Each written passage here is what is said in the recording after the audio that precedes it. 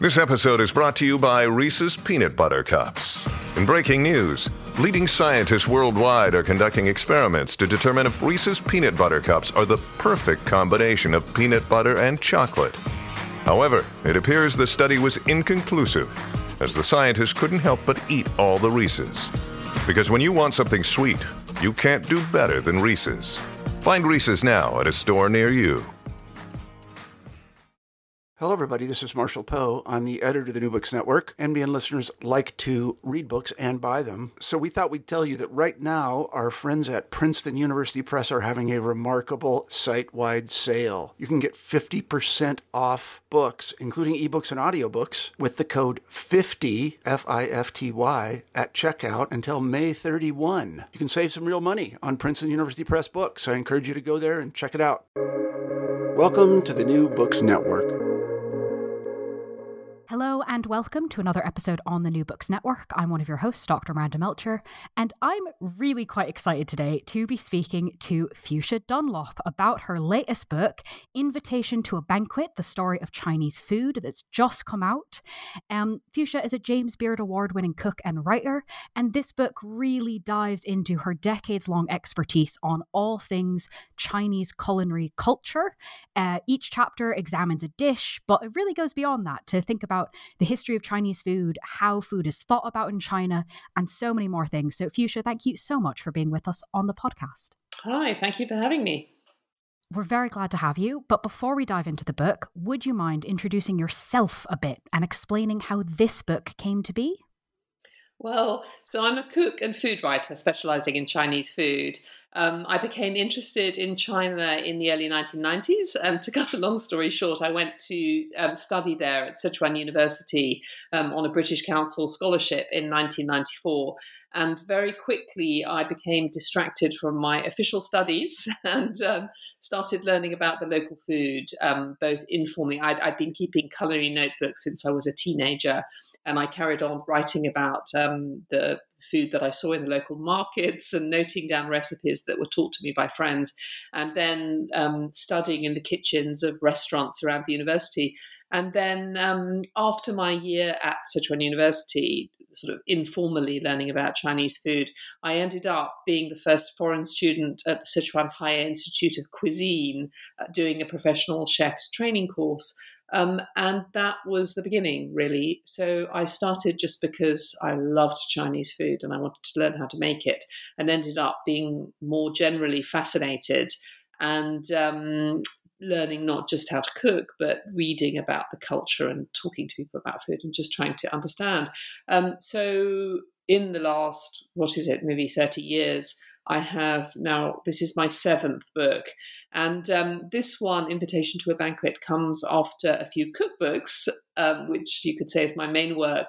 But I wanted to go more deeply into the meaning of Chinese food and other questions about what it is and how it's been perceived in the world. More than you can do in a cookbook, because in a cookbook you're limited by the sort of framework of recipes, really. And so that's why I wanted to do another narrative book. And so what I'm trying to do with Invitation to a Banquet is ask really, what is Chinese food and how did it, what makes it Chinese, and how it's been misunderstood and how it's been understood, misunderstood, stereotyped in the West, and really how we can all appreciate it more, and through it, I suppose, China. So I kind of looked at it historically, materially, technically, and a bit sort of emotionally, philosophically. It's a fabulous book. That was a great introduction. Thank you so much for starting us off kind of with all of those threads to then pick up. I'd like to start, I think, with the perception and misperception. And you talk about this throughout the book, but one of the sentences I think jumps out is the idea that Chinese food has been a victim of its own success. Can you take us through what you mean by this? Well, I think that Chinese food was one of the earliest international cuisines to take root all over the planet. I mean, there are Chinese restaurants everywhere in every country and practically in every small town. But it took root at a time when there were many constraints on Chinese food. For example, in America, which is where I suppose the most widely understood type of Chinese food, with the sort of sweet and sour flavors, the chow mein and chop sueys, came into being, really. So it was created by immigrants from one region of China, the Cantonese South, and often just from a very small part of the Cantonese South of China. It was developed as a tool for economic survival in often hostile conditions. The early immigrants in America faced racism, the Chinese exclusion laws, which made it very difficult for them to do anything but work in catering or laundries, which is one of the reasons why they dominated these industries. So it was made by Cantonese cooks, usually not trained chefs. And their customer base was normally not Chinese people. And also they would have had limitations on the ingredients that they could get hold of. Many Chinese restaurants in America they weren't in Chinatowns. They were stranded in mainly white communities without without many Chinese shops and so on. And so American Chinese food developed with these constraints as something that was affordable, not too challenging for people who weren't Chinese. No bones and shells, no difficult textures, and with very appealing flavors, lots of fried food, lots of sweet taste, and so on. And so it was is a huge success. I mean, everyone loves Chinese food all over the place. But it then, I think, got stuck in this, having developed at a time when conditions were very different. People's perceptions of Chinese food have been a little bit frozen, seeing it as being either cheap or middle brow, but not as a very sophisticated cuisine. And I think so many people feel that they know Chinese food based on what they've tried in the West, and yet it's so unrepresentative of what Chinese people themselves actually eat. So that's what I mean when I say it's a victim of its own success. It was a formula that really worked and still worked, but it was just a poor representation of one of the world's great culinary cultures, which is more of a continent than a country, with so many different regions, with this vast range of produce, and with a very sort of creative, technically diverse, ingenious, thoughtful, playful cuisine. And so little of that has filtered through into Western perceptions of Chinese food. I should say, I think that's beginning to change, certainly from a regional point of view, because in the last 10 or 20 years, just for example, Sichuanese food has really arrived on the map with a bang. In America, Britain, all over the place. And immediately when you have Sichuanese restaurants, you can see that Chinese cuisine is not this monolith, that there are vast differences in style and flavor. So that's a start. But I think people in the West are still willing to spend a lot of money on Japanese sushi or a Spanish tasting menu. But people don't see Chinese food as being something that can be very grand and very sophisticated. And that's exactly what I think your book does so well to help dispel some of these myths. And so now that we've done a little bit of that to start off with, could you give us a brief overview of how you think through the map and the regions of all the different aspects of Chinese cuisine?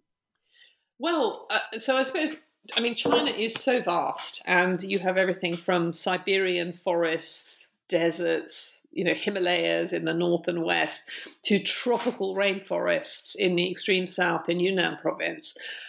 So the range of available ingredients is just vast.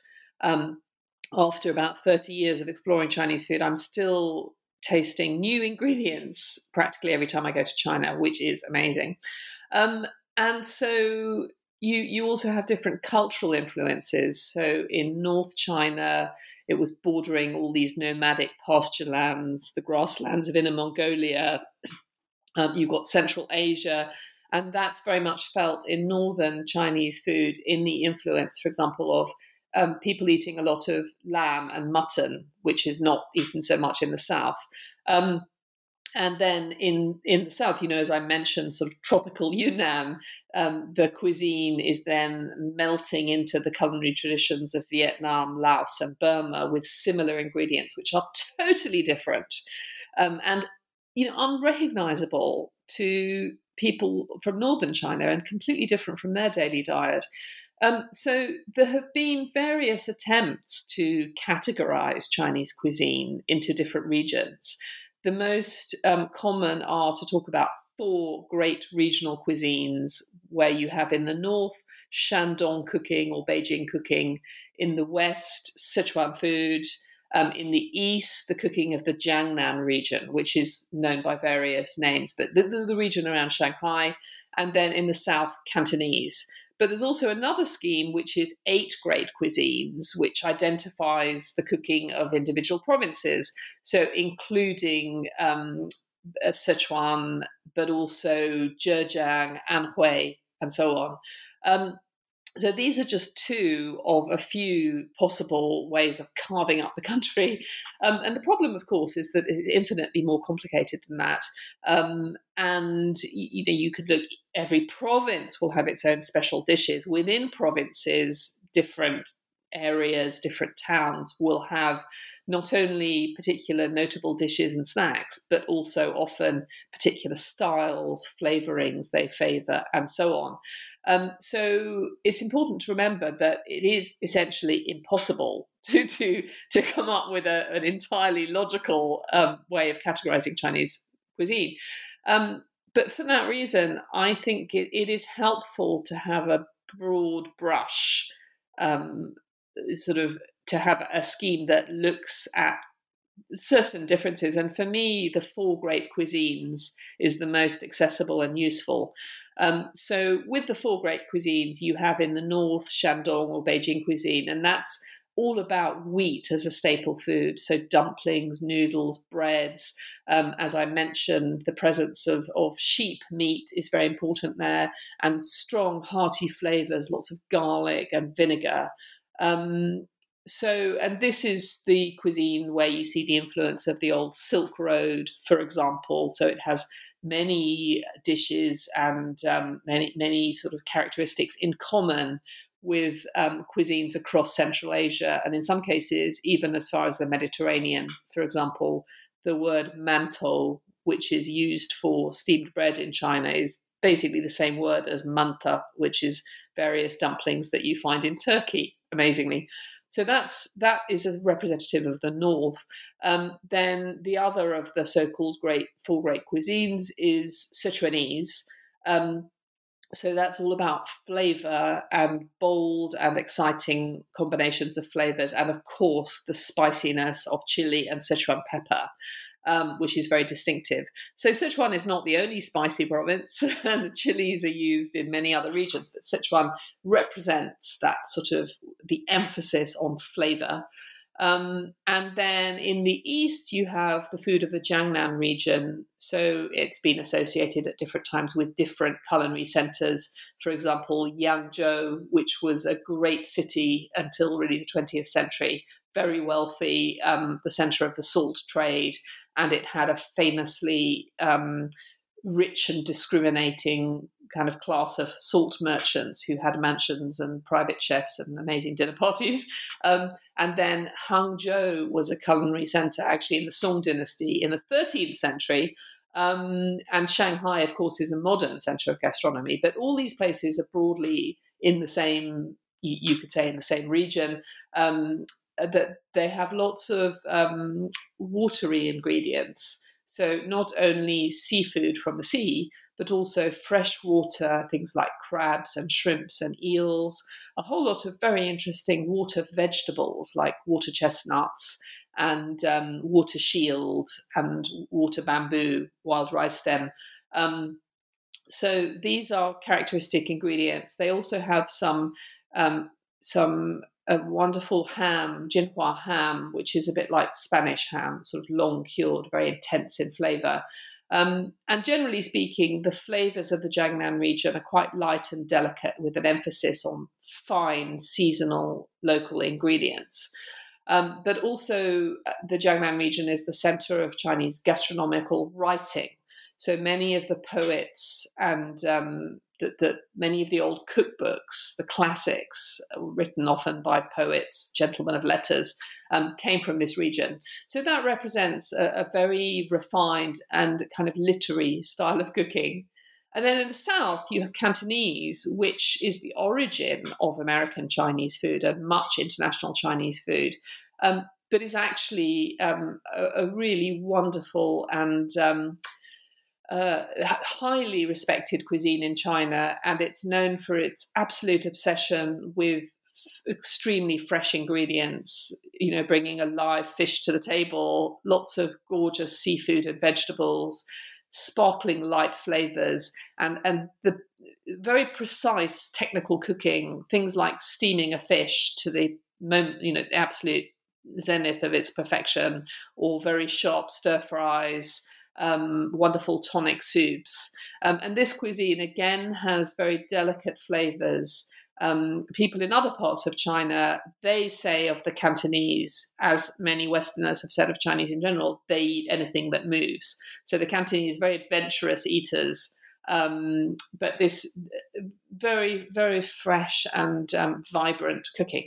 So anyway, that for me is really helpful. And of course, actually, the other thing I should say, of course, is the southern regions, from Jiangnan, Sichuan, and the Cantonese South, they all favor rice as a staple food. It's a wetter landscape suited to growing rice, whereas in the north, it's all about wheat. So I think those four categories, it's by no means exhausted, and the picture is far more complicated than that. But I think it gives you a real sense of the scale of China and about the vast gulf between different regional styles. Absolutely, it really does help map that out. And notably from that description, I think some of those dishes and names of ingredients might be familiar to Western audiences, but there might be some names that people might have expected to hear that didn't pop up, like chashu pork or Peking duck. And you talk about these in the book as being obviously delicious, but maybe not particularly typical for Chinese cuisine. Given kind of the breadth of what you've just taken us through, can you help us understand where these dishes do fit in? Yeah, well, I suppose that, they're very notable Chinese dishes. So char pork is a Cantonese speciality, and Peking duck, of course, from the capital, Beijing. But the reason that I said that they're not really typical is that one of the absolute distinguishing characteristics of Chinese cuisine for about 2,000 years, since the Han Dynasty, is that the Chinese have tended to cut their food, their ingredients, into small pieces and eat the food with chopsticks. And this is something that you find all the way through Chinese history, really, from these ancient geng soups, which were made of ingredients cut into small pieces and combined or on their own in great soups, right up to the modern stir fry, where a typical supper dish today might be a piece of pork cut into slivers and stir fried with a vegetable like maybe bamboo shoots or Chinese chives or something like that. So most Chinese food is made, the art of cutting is fundamental because the food is first cut and then it is cooked. So the only time that you really get whole chunks of meat on a Chinese dinner table, as we do in, say, Britain with pork chops or roast chickens and so on, is when the food has been cooked so that it's soft enough to tear apart with chopsticks. You just don't have knives on a traditional Chinese dinner table. So having said that, the Chinese do have some dishes where you have a whole, like a roast duck, as in Peking duck. But the interesting thing about the dish like that is that it is never really cooked at home. It is cooked by specialists with special duck ovens. And char pork as well is something that you tend to buy from a specialist cook shop or a restaurant. You don't make it at home because most Chinese homes, until really the arrival of fitted kitchens in the last 10 or 20 years, most Chinese homes do not have ovens. They just don't baking and roasting is just not part of the repertoire. So cooking is done in woks or pots or steamers, but on a stove and not inside it. And so roasting in sort of China is seen as being, I think, a kind of very sort of archaic almost cooking method, that people cooked directly on a fire before they had cooking pots and stoves, which then became, the way that people cooked.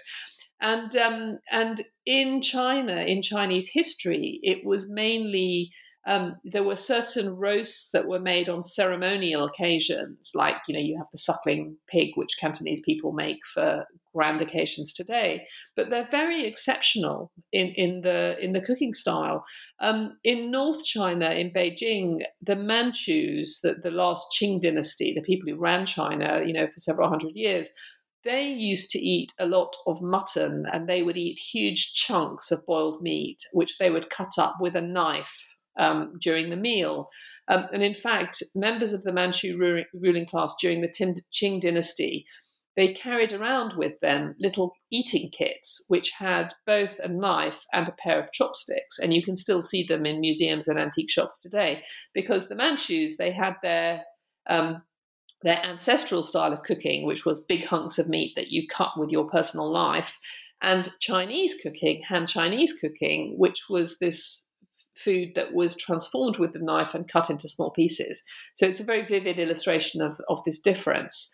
And I was thinking in the course of writing the book, trying to look at what really makes Chinese food Chinese, and this emphasis on cutting is absolutely fundamental. And interestingly, many of the early European and American commentators on Chinese food, many of them said they noted that all the food was cut into small pieces, and they often said, and we didn't have a clue what we were eating. And this, I think, may have fed into some of the negative stereotypes about Chinese food and the sort of Western apprehension about being fed weird ingredients, this idea that with Chinese food, you have something cut into slivers and you don't know what it is. It's not recognizable like a pork chop, for example. So that's why chow chow pork and Peking duck, despite being absolute classic dishes in the Chinese repertoire, are not representative of the broad sweep of Chinese cooking. I'd love to go then from the less representative, though iconic, to also iconic, but maybe to an outside perspective, not understood for kind of how important it actually is. Can you tell us about the food item that is, you consider, the, quote, cultural and emotional center of the meal? Oh, yeah. Well, so that's your staple grain. So in Chinese, the word fan means staple grain. So it means different things to different people. I mean, it's usually translated into English as rice, but cooked rice. But it can also mean millet in the north. It means whatever your staple grain is, and that's different in North and South China. So you can see in the Chinese language that to have a meal is to 吃饭, which means to eat cooked grain, or a restaurant is a fanguan, like a place for eating fan. So actually the fundamental, what food is about is staple grain. And throughout Chinese history, staple foods were revered. They were offered in sacrifice to gods and ancestors. The emperor himself used to do a ritual ploughing every spring and plant sacred millet for the sacrifices. So the emperor was, in some symbolic sense, himself a farmer of staple grain. The Chinese were agricultural people, unlike the nomads, for example, in the north, who beyond the Great Wall, who were herders, but the Chinese were farmers, and the grain was the center of the diet. And so in sort of Chinese conception of what a meal is a staple grain. So typically in the South, steamed whole grains of rice, but in the North, it can be noodles or breads or, buns, this kind of thing. And with it, you have your cai, which means literally vegetables, but also means dishes, accompanying dishes. And the purpose of the accompanying dishes, whatever they are, meat, fish, vegetables, is to xiafan, is to send the rice down. So really, you can't have a Chinese meal without, well, if in the South, rice. That is the meal, and everything else is a kind of relish to go with the rice. And it is interesting that I think Westerners in Chinese restaurants, they often want to eat fried rice or fried noodles, chow mein, because I guess they seem more exciting than the plain steamed rice. But I think the whole point of the plain steamed rice is that it is plain, and it's the background. It's the background on which the colours of the meal are sketched. It's meant to be plain. It's meant to be nourishing. And then you use the dishes to season your rice, to send the rice down, xiafan. I think that will perhaps help with menu selection for some listeners going forward. And I think we'll probably talk about ordering at a restaurant in a moment. But before we get to that, I'd love to stay on this topic of kind of key foods, key dishes to understand all of these different pieces. So I'd love to ask you about gung, and why this dish, quote, arguably says more about the history and character of Chinese cooking than any other dish on the menu. Right. Yeah. So the gung is a kind of soupy, a sort of soup stew. So in China, there are two main words for soup. There's gung and tang. And a tang is a sort of light broth in which you may have ingredients floating, but it's mainly about the broth. And a tang is a more substantial kind of soup. So a bit like to take a very familiar example, the sort of sweet corn and chicken or crab soup or hot and sour soup that you get in Chinese restaurants, that is a gung rather than a tang. It's thick with ingredients which are cut into small pieces.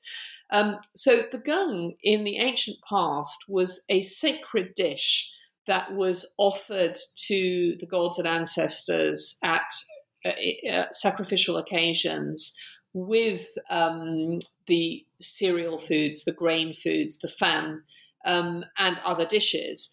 But it was a dish that was really, long before stir frying became popular, it was the main dish with which people accompanied their fan in China.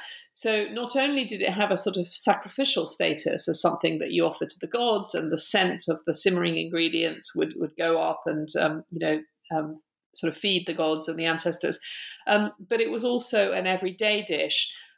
So with the invention of pottery, people in China began to boil and also very early on to steam their food, and they would boil up ingredients in liquid, and the food was often cut into small pieces, and it was, again, pretty early on eaten with chopsticks. So with this soupy stew, although it may appear to be far removed from a typical Chinese meal today, with lots of wok cooked dishes, it actually shows you a lot already of the characteristic of Chinese food. So firstly, this cutting up of food into small pieces and eating it with chopsticks.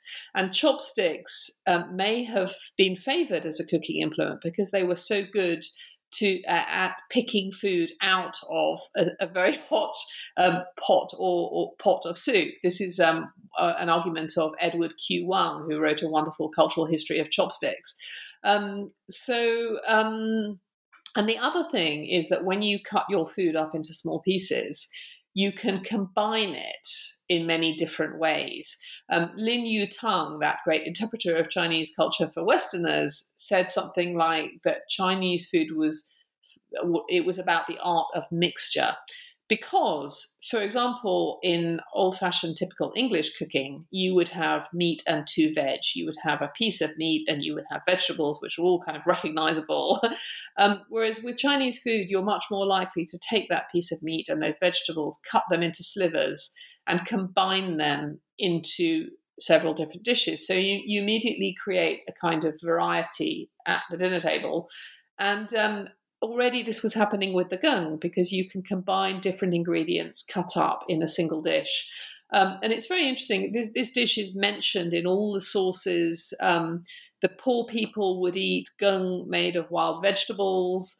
The rich would eat gung made of game meats. But everyone, there's a quote, I can't remember which source, one of the ancient texts, but the quote saying that everyone from the lords to the poor farmers, everybody eats gung. And then throughout Chinese history, the gung went on being hugely important. So if you look at the amazing lists of food available in the restaurants and snack shops of the city now known as Hangzhou in the 13th century, there's a book called Meng Liang Lu, which is an incredible description of the life of the city, but it includes lists and lists and lists of snacks and dishes. There are a great many gung made from all kinds of different ingredients. So this is in the 13th century. And then there's a very famous menu of a grand banquet in the 18th century in Yangzhou, which has all these different sort of courses with many different dishes. And some of them are these Manchu-influenced roasted meats and so on, but there are also a lot of gung, of these soupy stews. And even in the 19th century, there are descriptions by Westerners of a Chinese banquet in Guangzhou, and mentioning that most of the dishes were soups or swimming in liquid. So it seems that these days you might have a gung like a hot and sour soup, for example, on the dinner table, but it'll just be a very a fringe part of most meals. But it was actually the Chinese dish. And also, interestingly, in ancient China, this idea that you would combine lots of finely cut ingredients, mix them together in a dish, meant that the gung was used as a symbol of harmony and of creating harmony and balance. So there were ancient sages who would use the gung as a way of describing the art of politics, that the politician or the emperor, that the statesman was like a cook who would season the gung, season the stew, and try and balance the different ingredients to create a sort of harmonious flavor. So this dish, yes, it was important materially in Chinese diets, fundamentally important, but also symbolically and sacrificially.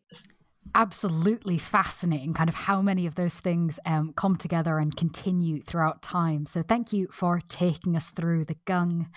I'd love to ask you almost about the exact opposite, I suppose, from stew with all the different flavors put together in this wonderful blend to raw food and dishes, where very much it's not kind of all sorts of things happening at the same time necessarily. Why do we at least perhaps have a perception that Chinese food generally avoids raw food and dishes? Well, sort of culturally, the Chinese in ancient times saw themselves as civilized people who ate cooked food. And the people who didn't eat, who ate raw food, were the uncouth barbarians around the fringes of the empire. And in fact, when I was at the chef school in Sichuan, on the very first page of our culinary textbook, it described this in a very typical Chinese way. It described the discovery of fire, and that this marked the moment when human beings went from being sort of savages, plagued by sickness, to the discovery of cooking enabled them to eat healthily and safely, and to leave behind what's often described as the era of drinking blood and eating feathers, 入毛饮血, which is a sort of stock phrase in China. So even in a cooking school textbook in the 1990s, cooking was described as really the beginning of civilization and civilized living. And so the Chinese have, in that way, identified themselves as a cooking people, as people who civilize their ingredients, and they eat in a way that is, civilized perhaps is the best way to describe it. And so there are in perception. So of course there are some exceptions, but actually the Chinese traditionally don't eat many raw foods. There was a practical reason for this in later times because they used night soil, human excrement, to fertilize the fields. So that meant that eating raw vegetables, for example, there were hygiene issues with it. But even these days, although you have some sort of raw vegetables, often they are transformed by pickling and certainly by cutting. But the idea that you just put, for example, the Western salad, when you just put some leaves on the table and dress them, is somehow, although it's become very fashionable in recent years in China, is not very characteristic of Chinese cuisine. There are exceptions to every rule, and for example, one ancient Chinese dish was called kwai, was thin slices of fish, which was eaten either raw or sometimes pickled. But on the whole, food was cooked. These days, there are also for example, one of the great delicacies of the Jiangnan region is raw drunken crabs, which is just devastatingly delicious, actually, one of my favorite foods. So freshwater crabs that are steeped in alcohol and seasonings and eaten raw. But they are, again, pickled, so they are semi-transformed from their raw state by a pickling process. But yes, I would say that still quite a lot. I mean, in modern China, really a large number of Chinese people have told me that when they visited Japan for the first time, they were disconcerted by the fact that there was so much raw food. So I think it is definitely a bit of a cultural line, even in modern China. Which is really interesting to think about, given how many other aspects of Chinese and Japanese cuisine are quite similar. You mentioned earlier on that the cutting up of things and then, of course, putting them on rice could be one of the reasons for some of the divisions and misperceptions between Western understandings of Chinese food. Another one that you talk about in the book is the cooking method of steaming might be, quote, intimately bound up with some of the other cultural fault lines that divided China from the West. Why? Well, I suppose that I don't think anybody else in the world has adopted steaming as a cooking method quite like the Chinese as pervasively. So just as I mentioned, that they were steaming in China in the Neolithic age. I mean, they found pottery steamers on new Stone Age sites in various parts of China. So it is one of the most sort of central cooking methods all the way through Chinese history to the present day. And steaming particularly was used for steaming cereal grains, rice and millet in ancient China. But it's also these days used for every type of food. So you can steam whole poultry, you can steam soups, you can steam dumplings, breads, desserts, any kind of dish really you can steam. So it's a very, very versatile cooking method. And one of the things that's interesting about it is that it creates very soft textures in a way, very soft and gentle yielding textures. So, for example, when I mentioned the fault lines, one of the great differences actually in staple foods is that when the Chinese eat bread, they very often eat steamed breads, which are sort of soft and fluffy, and very different from the baked breads eaten in the West with their very chewy crusts. And I was reading the accounts by the first Chinese embassy to China in 1793. Some very interesting accounts, and some of the people, in the embassy, they described the food, and one of them, Aeneas Anderson, was really put out by the bread they were offered. Because he thought that this bread, and he described the method of steaming, that it seemed almost raw because of this great difference in the way that it was cooked and in the final texture. And he said that it only became palatable after they toasted it, so giving it that more European texture and colour. Yes, and so, I mean, other cultures do use steamers, for example, Moroccans with couscous, but I don't think there's anywhere that parallels China in the use of steaming as being so ancient and so pervasive. And to some visitors, so perplexing. Yes.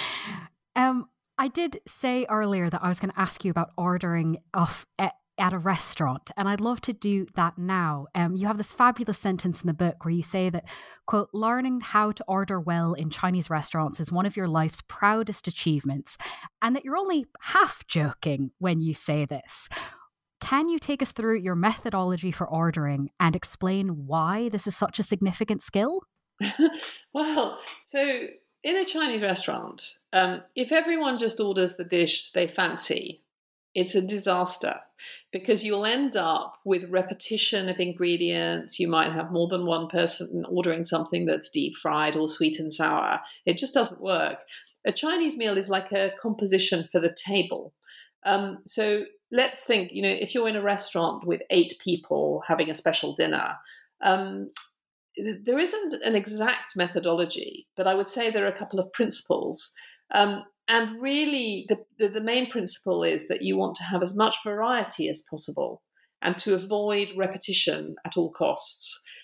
So you want to have a very balanced meal in which all the dishes on the table complement each other and they all contribute something, but you never get bored. And so when I talk about variety, I mean variety in every sense.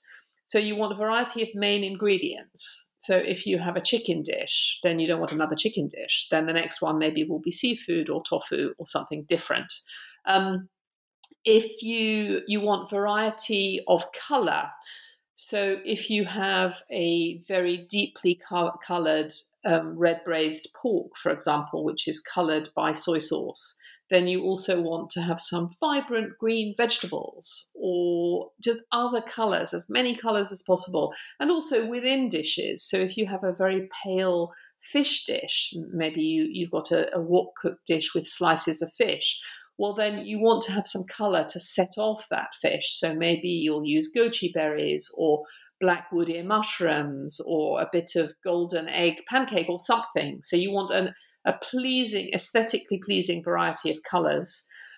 You also want a nice variety of wet and dry dishes. So if you have something that's very crisp and fragrant and deep fried, well, you'll certainly also want something soupy and liquid. And you want different cooking methods. So if you have something that is a braised stew, then maybe you also want to have a stir fry. And also the art of cutting, as I mentioned, is very important in Chinese cooking. And you want food that is cut into different shapes. So you wouldn't want a dinner table where everything is cut into slivers. That would be really boring. So if you have one dish where the meat is cut into slivers, maybe the next dish, the fish will be cut into slices.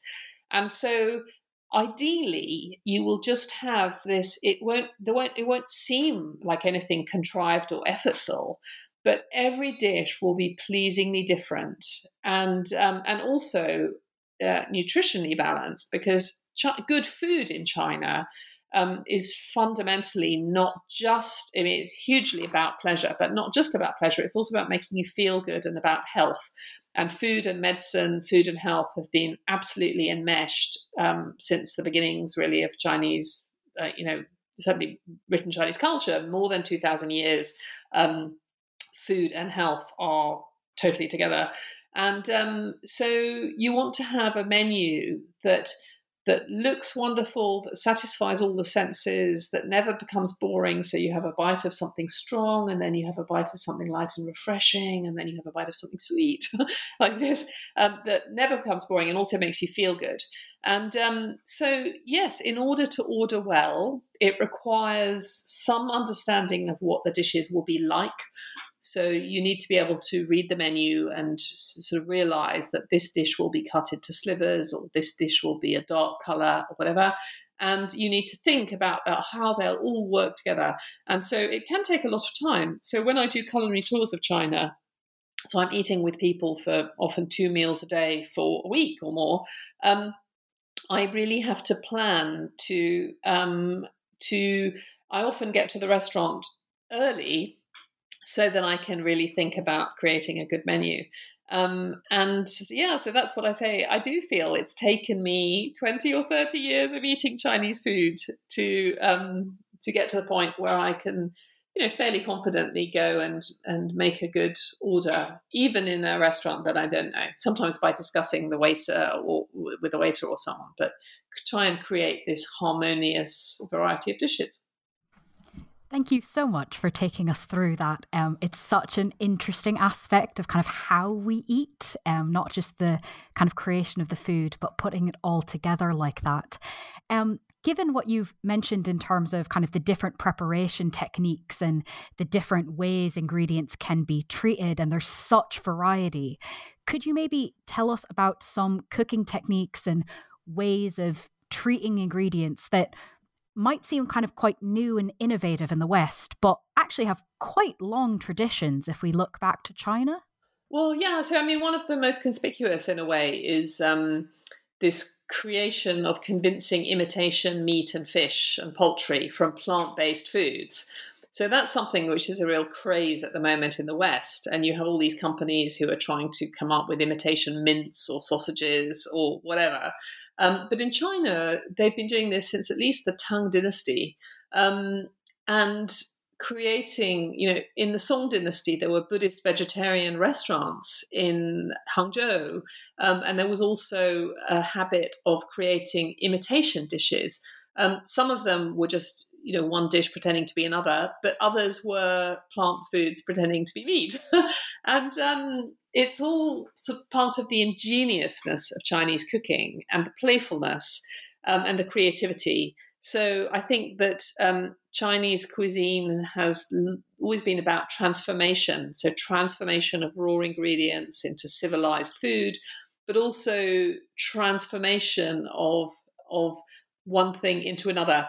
At a everyday level, for example, if you go to Shanghai these days, you can go to a sort of deli type shop and you can buy some wonderful cooked meats, cold meats, but you can also buy imitation chicken made from a kind of tofu, or imitation roast duck made from another kind of layers of tofu, which are wrapped up and cooked so that they resemble roast meat.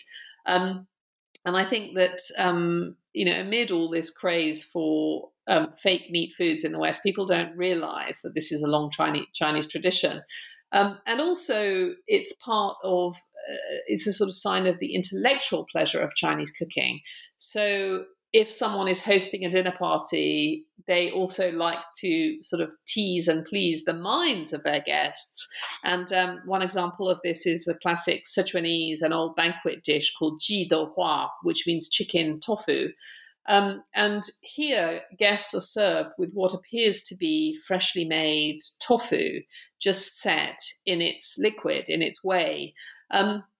But then when they eat it, they will find that the tofu has been made by very, very, very finely mincing and blending chicken breast, mixing it with a little egg white and seasonings and a little starch, and then setting it to a kind of curd.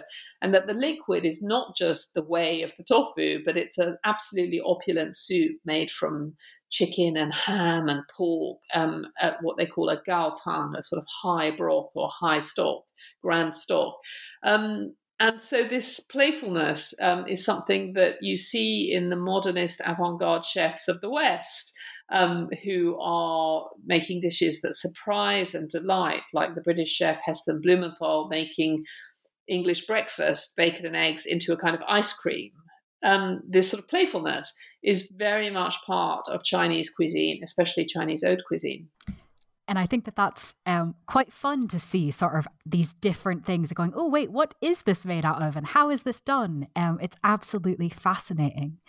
I'd love to ask you about some other things mentioned in the book, moving away from restaurants for a moment.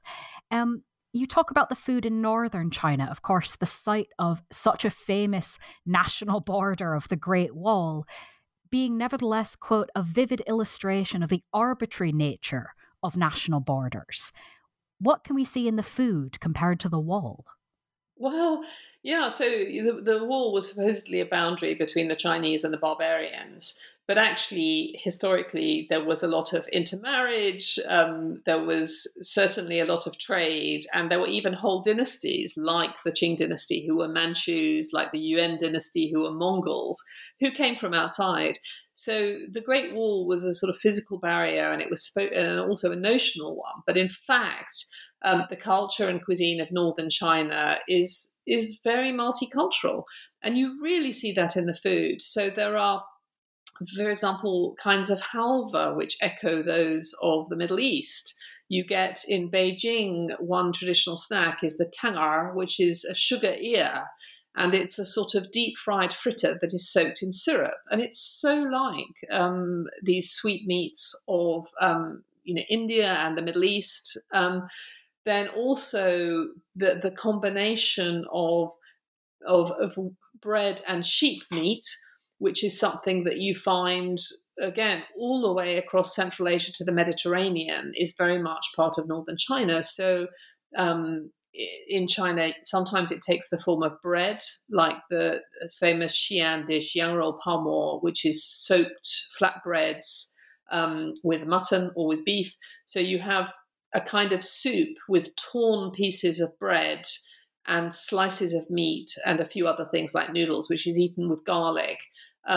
So that's a classic Chinese dish, but it has this nomadic influence of the sheep meat and the flatbreads that could be taken on long journeys, but here they're torn up and put in a soup.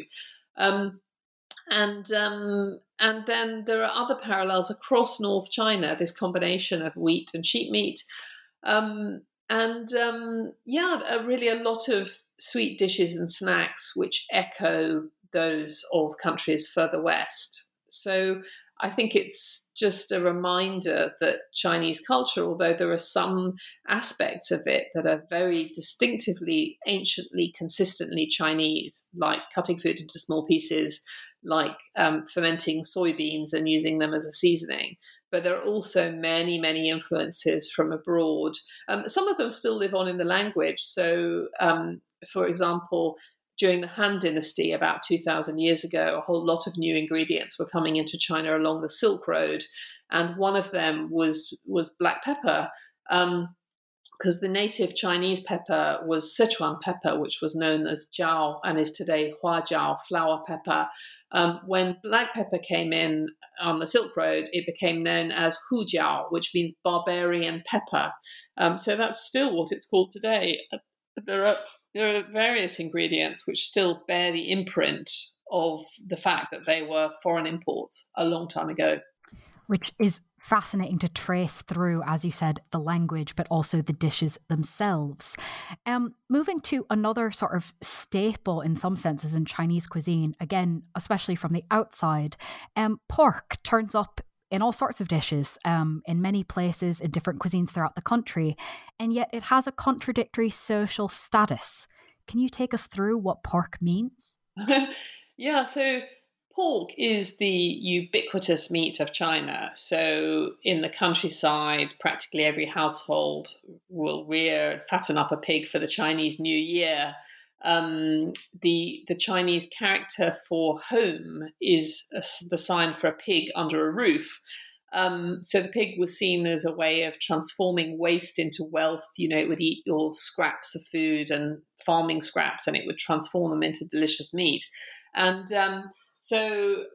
really, to a Chinese palate, particularly a southern Chinese palate, but beef and lamb, they have rather coarser textures and coarser flavors than pork, and they require, you need to cook them with plenty of spices or blanch them to purify their flavors. But pork has a sort of natural sweetness. It is the finest meat, and it has this amazing fat, which it makes it very luscious, and also when rendered into lard can be used to cook vegetables and make them more rich and delicious, for example. So pork is often the centerpiece of New Year's feasts, of weddings, all these grand occasions.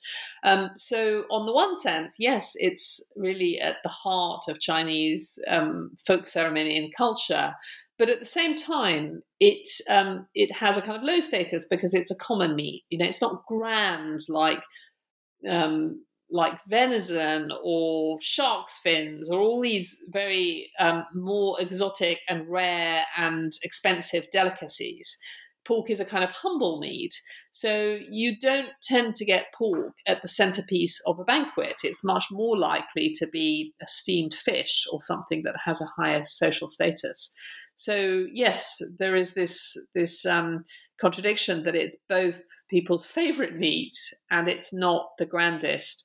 And I think I describe in the book, there's this wonderful treasure in the Taiwan National Palace Museum, the Roxingshi, the meat-shaped stone, which for me perfectly sums up this contradiction, because it's a piece of a semi-precious stone that has layers of what look like fat and lean meat, and has been carefully carved to just bring out this resemblance to a chunk of slow cooked pork. And it's presented in the museum, it's a small chunk, like a chunk of meat on a golden plinth. So it's both a sort of very common everyday ingredient, but it's transformed into an imperial treasure on a golden plinth. What a fabulous example. As my penultimate question, I'd love to kind of circle back, but then flip it, I suppose, to where we started, with sort of versions of Chinese food that appeared in the West and were quite popular despite their unrepresentativeness. If we think about it the other way, what do Chinese versions of Western food look like? Oh, well, I mean, it's really hilarious because for every terrible stereotype Westerners have about Chinese food, the Chinese also have terrible stereotypes of Western food. So I have lost count of the number of people who've told me that Western food, xichan, which is described as one sort of cuisine, is 很简单, 很单调, which means it's very simple and very monotonous. People have said, oh, all you eat is sandwiches and hamburgers, right? So, yeah, there are lots of negative stereotypes about Chinese food, about Western food, which, just as Western stereotypes of Chinese food are based on, a passing acquaintance with the kind of takeaway food, which is just not really what most Chinese people eat.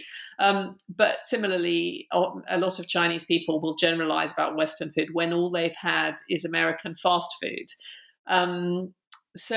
But then again, as mentioned, there are a lot of Western ingredients that have become absolutely part of Chinese culinary culture. Most conspicuously, of course, the chili, which came from the Americas, and now you cannot imagine Sichuanese food without it. But also, just as we have in the West this kind of adapted form of Chinese food, in China they also have localized versions of Western food, and particularly in Shanghai and Hong Kong, where they had the sort of earlier Western communities and they had foreigners living there and cooking and eating there. So in Shanghai there are these old school, late 19th, early 20th century so-called Western food restaurants, which serve a version of Western food that has been adapted and curated for Chinese tastes over a century, and which are they are Western food, but the way they're put together and eaten is very curious to a Westerner like me. So, for example, in Shanghai, you can go to the Deda, what's it called, Xi Cai Shi, the Deda Western food restaurant, which was founded at the end of the 19th century. And you can go there and have their classic dishes, which are things like a pork chop served with, they call it hot soy sauce, but it's actually a local version of English Worcester sauce, and a potato salad with a bit of sausage in it, which is a bit like a Russian cured sausage, and Lawson Kang, which is a Chinese version of Russian soup, which is their version of borscht. So there's no beetroot in it, but it's got cabbage and potato and beef and tomato. And so all these dishes and the way they're eaten, and they're regarded very affectionately by Shanghainese people as being part of their heritage and tradition. So you go to one of these restaurants. I mean, of course, now in Shanghai, you have lots of cutting-edge, modern, Western, chefy restaurants. But Shanghainese local people, they still go to places like Deda because it's part of their history, part of, just as Americans love American Chinese takeout food.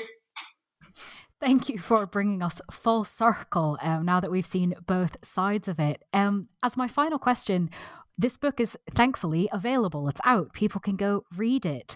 Is there anything you might be working on now that it's done? Oh, well, I mean, various projects or on the boil, as it were. The next one will be a cookbook. So I'll be back into recipe testing. So that's the next project. Well, I'm sure that will be fun and delicious. And while you are off experimenting and writing that down, of course, listeners can read the book we've been discussing, titled Invitation to a Banquet, The Story of Chinese Food. Fuchsia, thank you so much for being with us on the podcast. Thank you very much.